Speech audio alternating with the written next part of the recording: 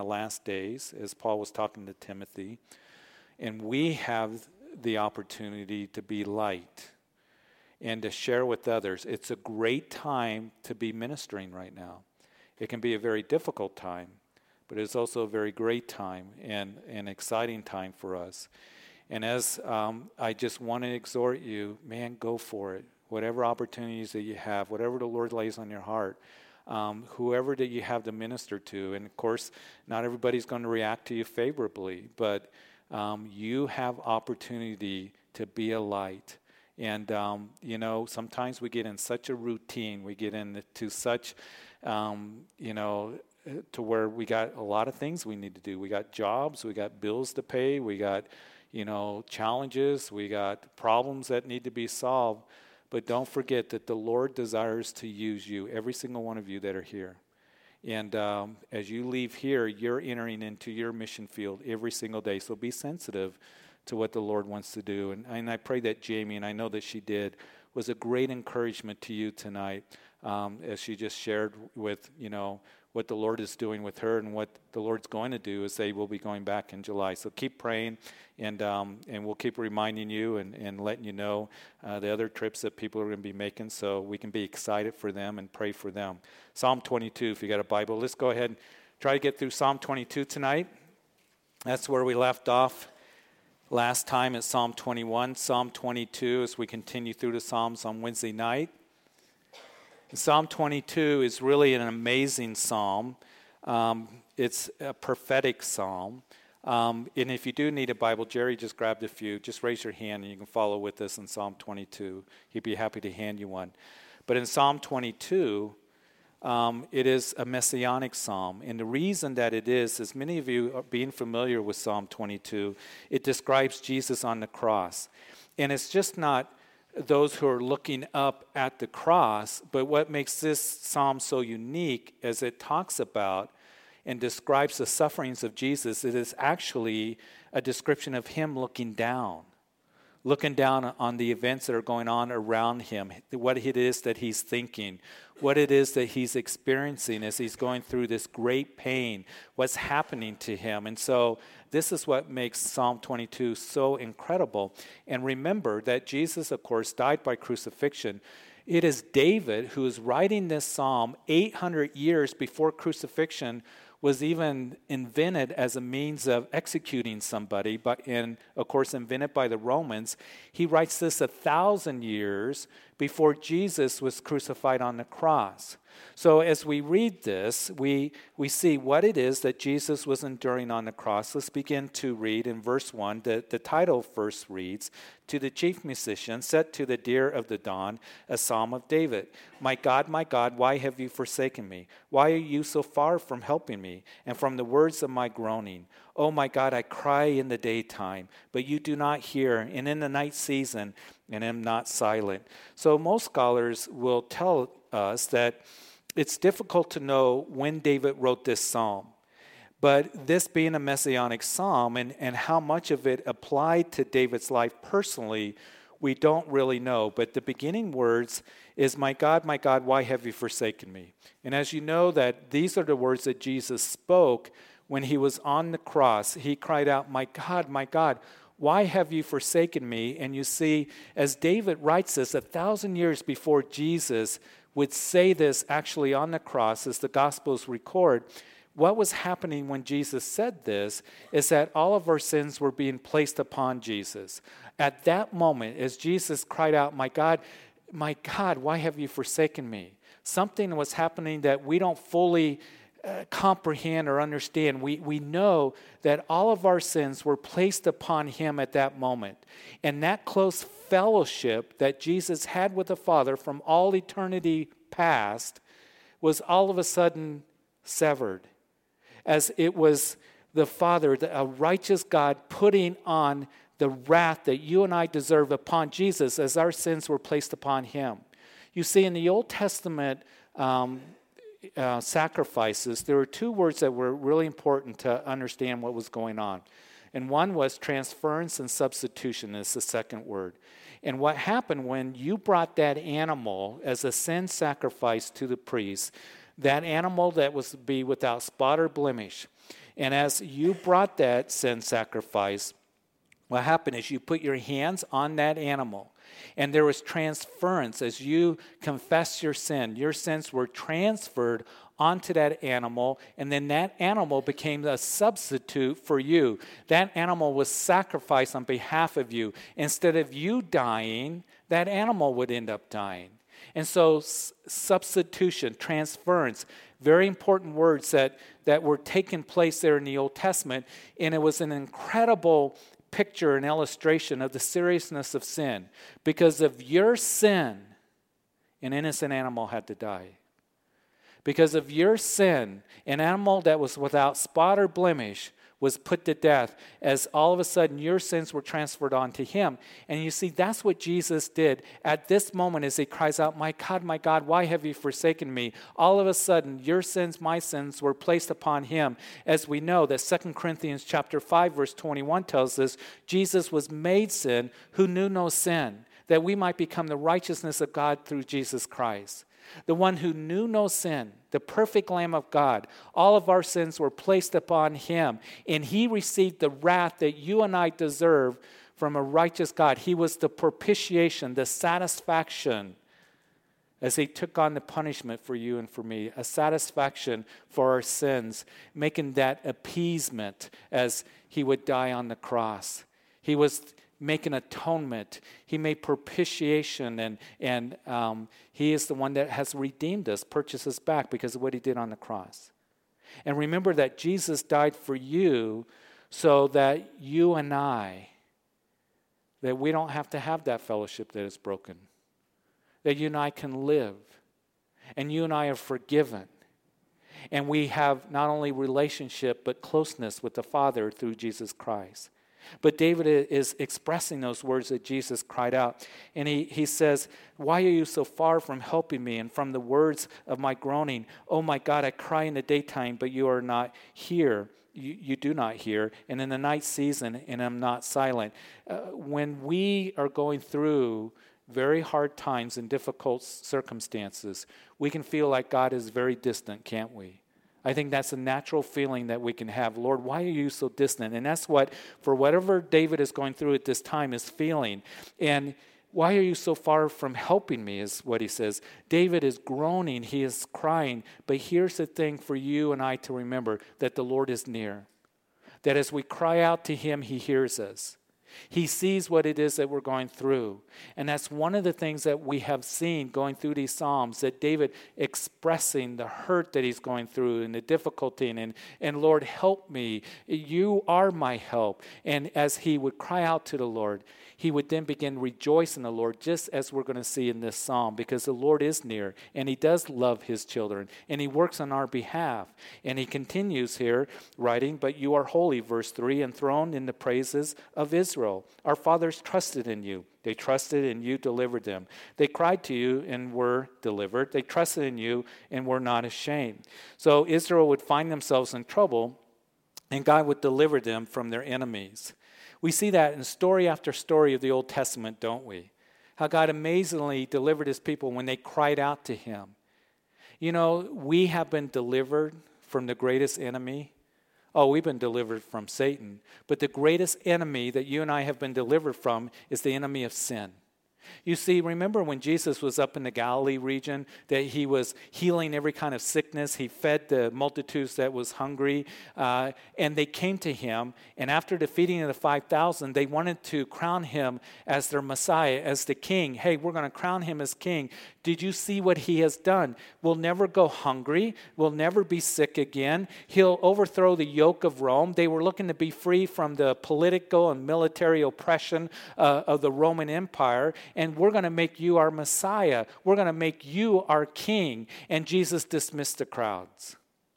And the reason is because they were only looking for a material political king. And there was a greater bondage that they were under than any bondage that a sickness or a disease can put on us, even as bad as that can be, or any kind of provision or financial situation. There's a greater bondage, and that is the bondage of sin.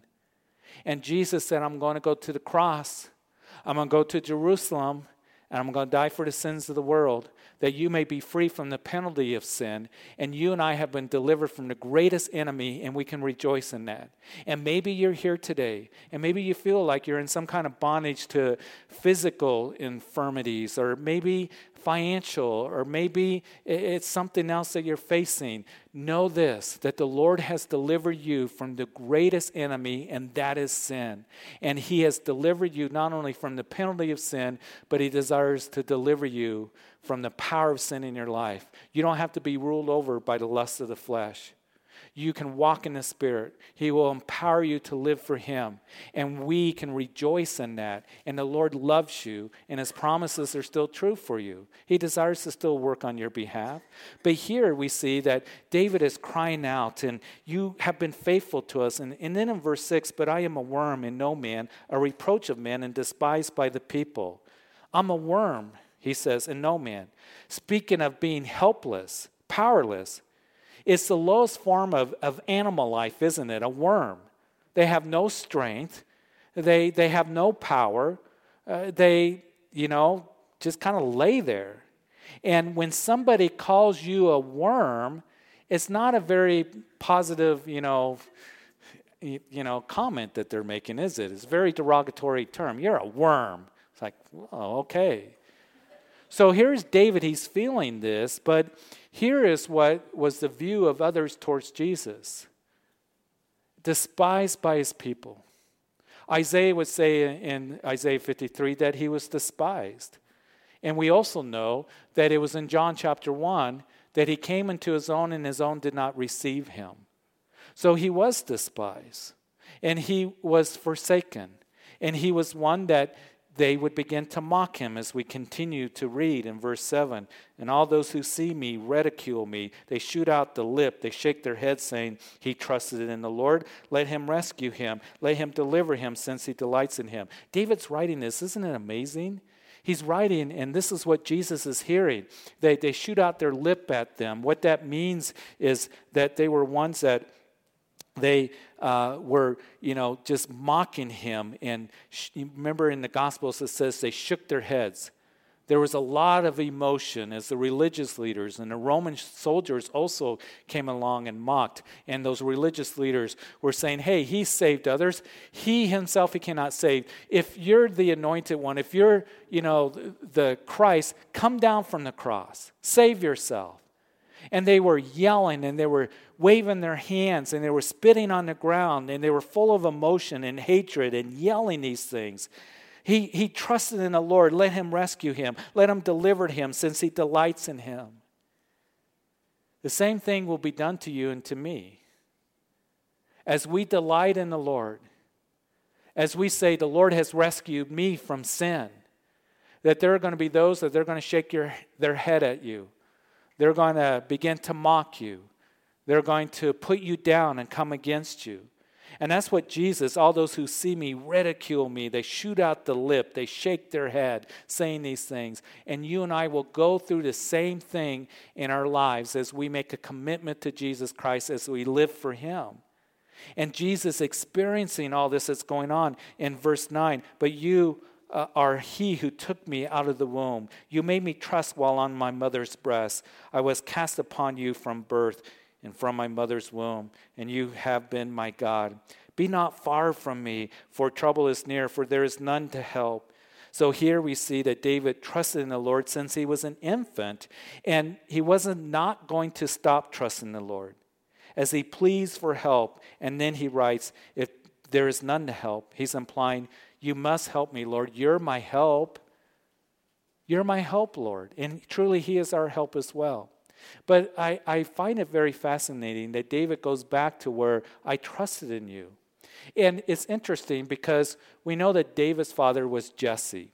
And it was Samuel that came to Jesse's house to anoint the new king of Israel there in 1 Samuel.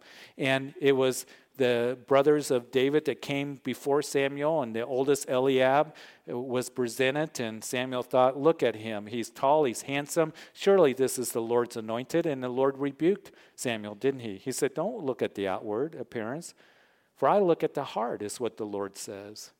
And so he went through all the brothers of David, and then it was Samuel who said, hey, do you have, another son? And he said, yeah, the youngest. He's ruddy looking. He's out there with the sheep. We'll bring him in. And it was David, the sweet psalmist of Israel, the one who had a heart for God. And I think a lot of it was because when David was an infant, that as his mother was nursing him and rocking him or walking him, that I think that she was probably singing praises to him.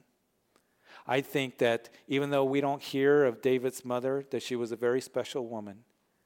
And I think that she would give the word of God to him, and it would just be embedded in his heart. And he grew up as one that worshiped the Lord and had a heart for the word of God.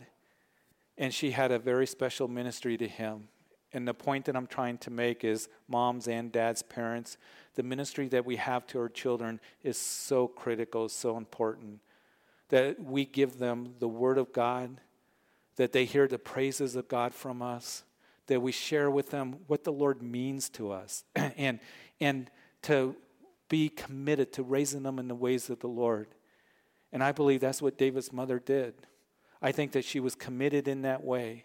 And the world may not see you. The world may say, what do you mean that, you're doing this? And the world isn't going to applaud us for raising our children or our grandchildren in the ways of the Lord. But it will have an amazing impact on others as we do that. And no greater joy than this, that our children walk in truth, as John would write in his third epistle. So I want to encourage you in your ministry to your children and grandchildren. You keep giving them the word of God, singing the praises of God to them. Keep ministering to them the goodness of God. And you're going to see that the Lord's going to work in a wonderful, powerful way. But then we read in verse 12, many bulls have surrounded me, and strong bulls of Bashan have encircled me. They gape at me with their mouths like a raging and roaring lion. I find this interesting. Here, as David describes, looking at his enemies that had surrounded him and compared them to animals, to bulls. And a bull is a symbol of strength. The religious leaders, the Roman soldiers, were the ones that were in power.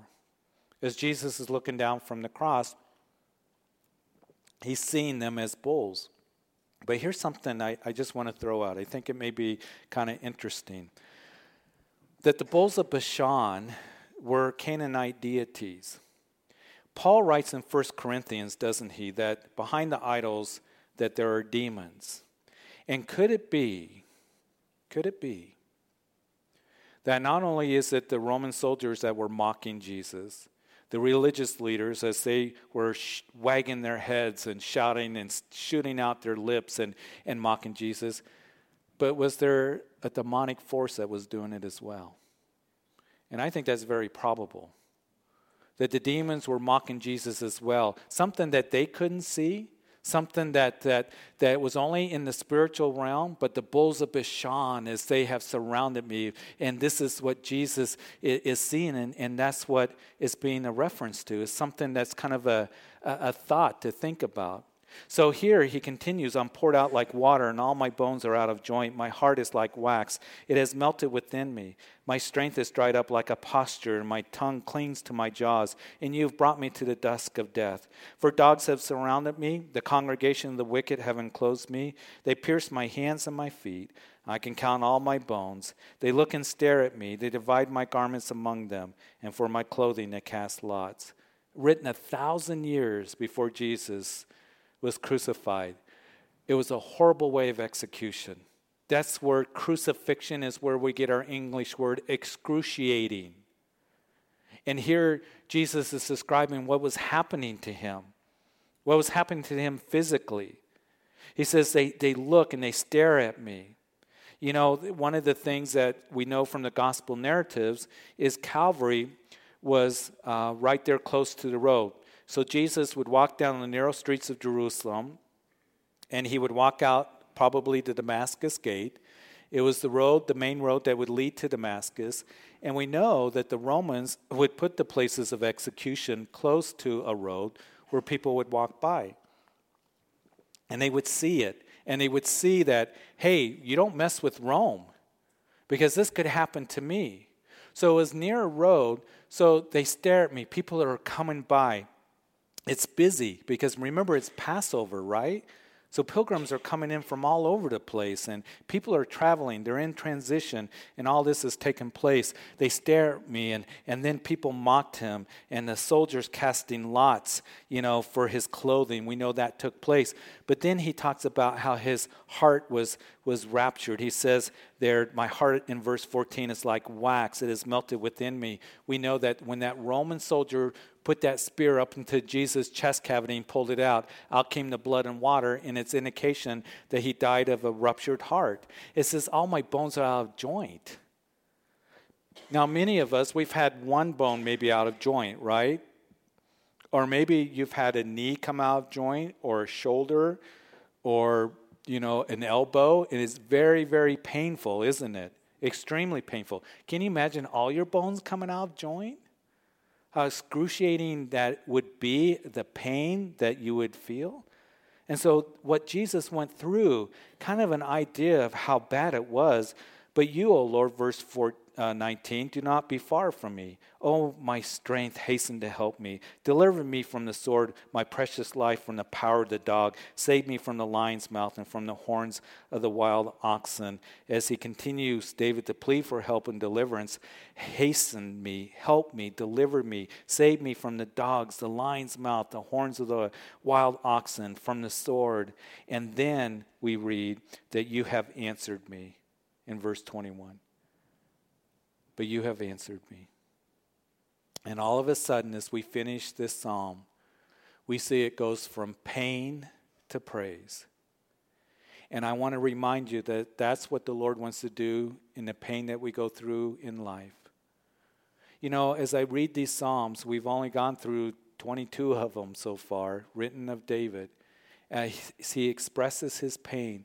And it amazes me how he was to take that pain and he would turn it into praise. And I think, Lord, I want to be more like that. Lord, I want that work done in my life. I want the pain that I go through in life, that I would still want to praise you.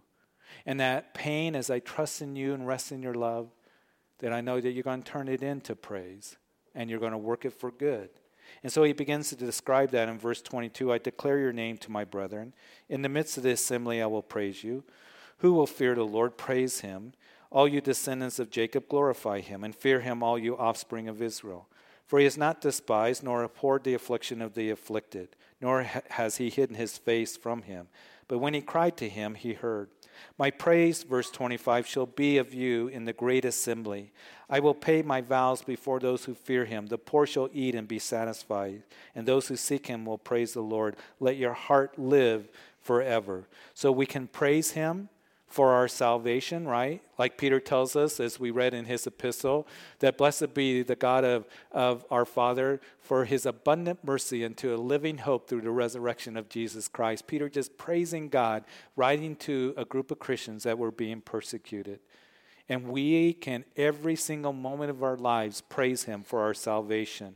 And then he continues, verse 27, all the ends of the world shall remember and turn to the Lord, and all the families of the nations shall worship before you. For the kingdom is the Lord's, and he rules over the nations. He is going to come back. He's a suffering Messiah, but now he's going to come back as the conquering Messiah, right? And he's going to come back and rule and reign. And I can't wait for that to happen, because we're going to rule and reign with him. And so verse 29, all the prosperous of the earth shall eat and worship. All those who go down to the dust shall bow before him, even he who cannot keep himself alive. We know that in Philippians chapter 2, that Paul writes about how he humbled himself. Jesus became a man, a servant, and became obedient to the death on the cross. And now he is highly exalted to where every knee shall bow, that is in heaven, on the earth, or under the earth, and will confess that Jesus is Lord to the glory of God the Father. Now you and I have done that. And by chance, if there is anyone here tonight or listening or on live stream that you have not bowed the knee to Jesus, do it now. And do it willingly. In our reverence for him. He died for you. He rose from the grave. He truly is Lord. But the time is going to come where everyone, even those who have rejected him. Sometimes people say, oh, when I stand before God, I'm going to tell him a few things. None of that nonsense is going to happen. You're not going to say anything. It is a fearful thing to find yourself in the hands and the judgment of the living God. That's what Hebrews chapter 10 says. And there's going to be that time where you will be forced, those who reject Jesus, they will be forced to acknowledge that he is the Lord, to the glory of God the Father. And my prayer, if there's anyone listening that isn't saved, that indeed that you would give your heart to him because he loves you, has provided forgiveness and salvation. He is Lord. There is no other salvation. There is no other sacrifice for sin. And that he desires for you to have a relationship with him as you acknowledge him as Lord. He wants for you to be a part of the family of God, to forgive you. Because Jesus went to the cross. That's why he went through all of this. Because of his love for you specifically. To provide forgiveness and salvation for you. A prosperity shall serve him. It will be recounted of the Lord to the next generation. They will come and declare his righteousness to a people who will be born, that he has done this. And here it is 2,000 years later after the crucifixion of Jesus, and we, this generation, we get to proclaim it to others. So, Father, we thank you. We thank you for tonight, and Lord, just this family of God coming together and being encouraged by Jamie's sharing with us, and then going through this incredible psalm. And Lord, I do pray that by chance, if there's anybody that has tuned in to us, that or is even here, that you've never surrendered your heart to Jesus Christ. He loves you so much. This is what he went through for you, the suffering, the pain. He was the substitute for you. He took the wrath that you deserve upon himself. He took your sins and became sin, the one who knew no sin, because of his love for you. He was the substitute for you on that cross. But he conquered sin and death by rising from the grave. And he has declared his love for you and proved it by while we were yet sinners, Christ died for us. So if you've never acknowledged him as your personal Lord and Savior, he is your salvation, and now's the time to do it. Oh, the Lord desires to draw you to himself and to forgive you and give you the promise of eternal life. And you can pray right where you are if it means anything to anyone here tonight. That Jesus, you are my salvation. I acknowledge that. You are Lord, and you died for me in an incredible way on that cross. You took my sins upon yourself. I believe that. And I ask that you would forgive me. And I acknowledge that you are the Lord of all lords. And I ask that you would be my personal Lord and Savior. I surrender my life to you. And I call out to you. And I thank you for dying for me and for forgiving me. And I want you to sit upon the throne of my life. Thank you for hearing my prayer. Thank you for dying for me in Jesus' name. And if anybody did pray that prayer tonight, I want to be here. Come up and tell me the decision you made, or if you're listening on live stream, call me. But for all of us, Lord, we thank you that we can rejoice in our salvation day by day. And Lord, rejoice in the incredible work that you have done. Bless your people as we go our way now. And Lord, I pray that we would be a light to others. And it's in Jesus' name that we pray. Amen. Amen. Would you please stand?